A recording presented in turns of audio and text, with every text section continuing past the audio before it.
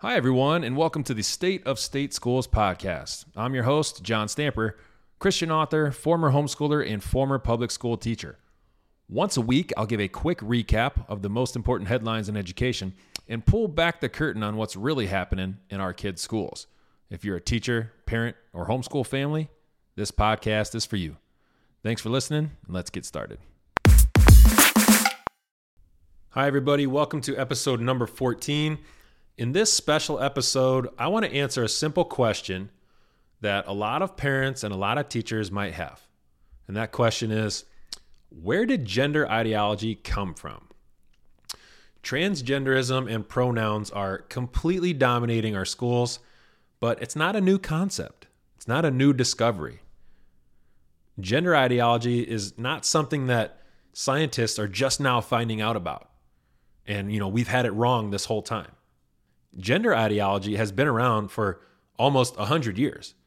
And I just want to provide a little background information so you know exactly what you and your kids are dealing with and where it comes from. Now, I do want to warn you, some of the information and the research practices that I'm going to talk about are sexual in nature, they're disturbing, they're sad, they're graphic, and they're tragic. So let's start with the word gender, which comes from the Latin word genus, which means class, kind, sort.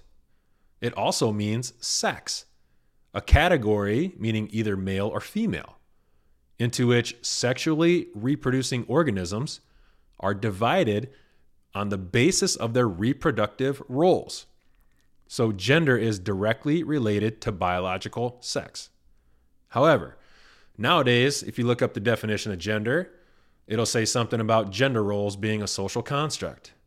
The new trend is for Webster's dictionary to change definitions of words based on social trends. But the only thing that's actually socially constructed here is this woke definition of the word. Nevertheless, the origin of the word is clear. Gender is directly linked to sex and reproductive roles. Of course, the biblical answer to gender is found in Genesis 1 and 27, where we see that God created humans male and female. But the gender ideology and gender theory that we're dealing with today definitely is not in line with biblical teaching. The two big names that you need to know are Alfred Kinsey and John Money. Kinsey started the Kinsey Institute for Research in Sex, and John Money is known as the pioneer of sexual identity. Alfred Kinsey was an entomologist, sexologist, and a professor. He graduated from Harvard in 1920, and that same year he became an assistant professor of entomology at Indiana University, where he met his future wife. Kinsey was not a scientist, and he used unethical research methods such as coercing his research subjects and manipulating data. His research also included disproportionate amounts of prison inmates, sex offenders, pedophiles, and prostitutes.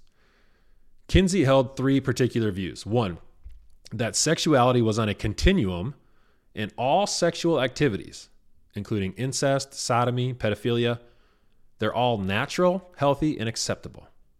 Two, he believed that 10% of the population is homosexual. And three, that children are sexual from birth. Kinsey would often take his university students on field trips where they would discuss sex. This is also where he began a homosexual relationship with one of his male students. In the 1930s, Kinsey started a marriage course and began documenting the sexual histories of his students. The Kinsey Institute for Sex Research was founded in 1947, at which time Kinsey began photographing and recording his staff members engaging in sexual activity in the attic of his home. Now, during his research, Kinsey was also known to engage in homosexual activities with his male participants, despite the fact that he was married with 4 children. Kinsey believed that all humans are born bisexual, and he alleged that 95% of men were guilty of rape, sodomy, incest, adultery, homosexuality, public exposure, or fornication. and that this type of behavior was normal for men. And he believed that since these sex acts were quote unquote normal, that penalties for sex offenders should be reduced. Kinsey's view on women was that they were either promiscuous or sexually repressed because of marriage. Kinsey's view on women even inspired Hugh Hefner to found Playboy, which sexualized women and promoted promiscuity as opposed to traditional marriage. Hefner used his financial success of Playboy to support the Kinsey Institute, as well as to help pass drug laws, abortion laws, sex laws, and laws about getting new sex ed into schools. Kinsey's most troubling research was with children. He claimed to have recorded boys and girls having orgasms at just 4 months old. Kinsey said that boys enjoyed being manually and orally stimulated by the pedophiles he interviewed, even if the child cried or had violent reactions. Now, what most would call rape, Kinsey would call sex play, because the child gave consent. Kinsey even testified in defense of child molesters, advocating for their immediate paroles, because social hysteria over child molestation was more harmful to the children than the actual molestation, according to Kinsey. Now, on this topic, Kinsey stated, quote, "It is difficult to understand why a child, except for its cultural conditioning, should be disturbed at having its genitalia touched, or disturbed at seeing the genitalia of other persons, or disturbed at even more specific sexual contacts," end quote. He also stated, quote, "Children are sexual and potentially orgasmic from birth, womb to tomb. They are unharmed by incest, adult-child sex, and often benefit thereby," end quote. To date, the Kinsey Institute at Indiana University has not released the records of the child sex data collected by Kinsey, which means he never reported instances of child rape to law enforcement. Now, it's also notable that the current sex ed programs in our K-12 schools are based on Kinsey's research. You know, on the topic of using and abusing children, the Bible says in Luke 17:2, quote, "It would be better for him if a millstone were hung around his neck and he were thrown into the sea than that he should offend one of these little ones," end quote. Now, let's talk about John Money. John Money was a psychologist and sexologist who built his work off of Kinsey's research. John Money coined the terms gender role, gender identity, and sexual orientation. He also graduated from Harvard in 1952 and founded the Gender Identity Clinic at Johns Hopkins University in 1966. He was known for working with people who were born with genital abnormalities, and he believed that gender was not confined to just male and female, but that there were more than two genders. His quote-unquote gender gate theory states that children are born gender neutral, and parents have about 2 years from birth to influence them one way or another. Money supported transgenderism and believed gender was learned and gender was fluid rather than being tied to biological sex. His opinion was that if a man believes himself to be a woman, that was reason sufficient for him to be given the right and the medical means to be a woman. John Money is perhaps most well known for his involvement in the case of the Reimer twins. In 1965, Money worked with the Reimer family, who had 8-month-old twin boys, Bruce and Brian. One of the boys, Bruce, had a botched circumcision. The family came to Money seeking help, and Money's solution was to castrate the child, give him sex hormones, surgically remove his testes and his penis, and give him artificial female genitalia.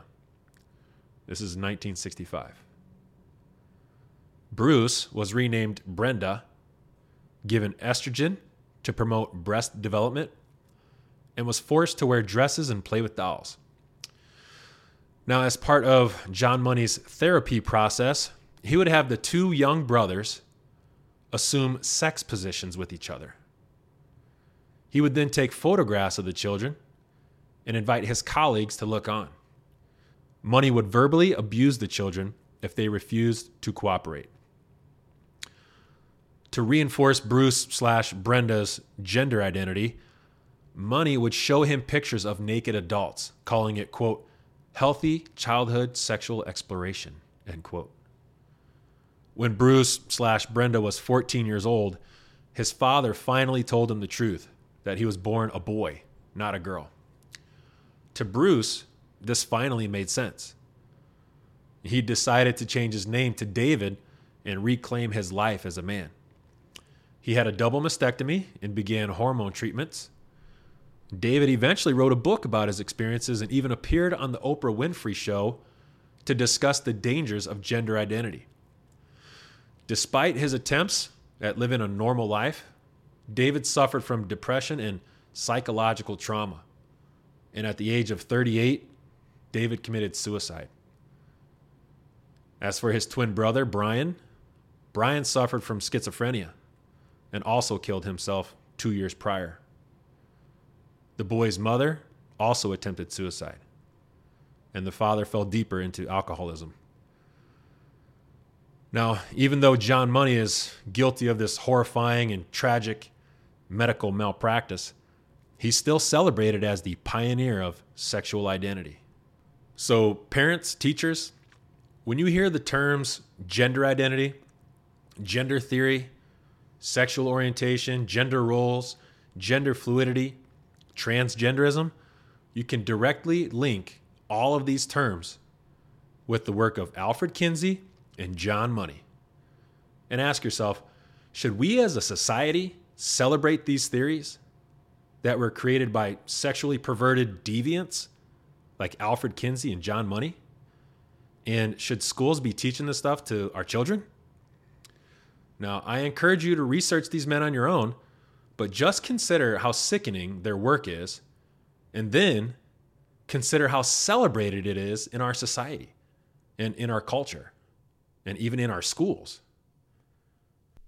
So I know this is heavy information. It's really shocking and depressing. So I want to remind you all that the Bible says Jesus came to give good news to the poor, to heal the brokenhearted, to set the captive free, and to set at liberty them who are bruised.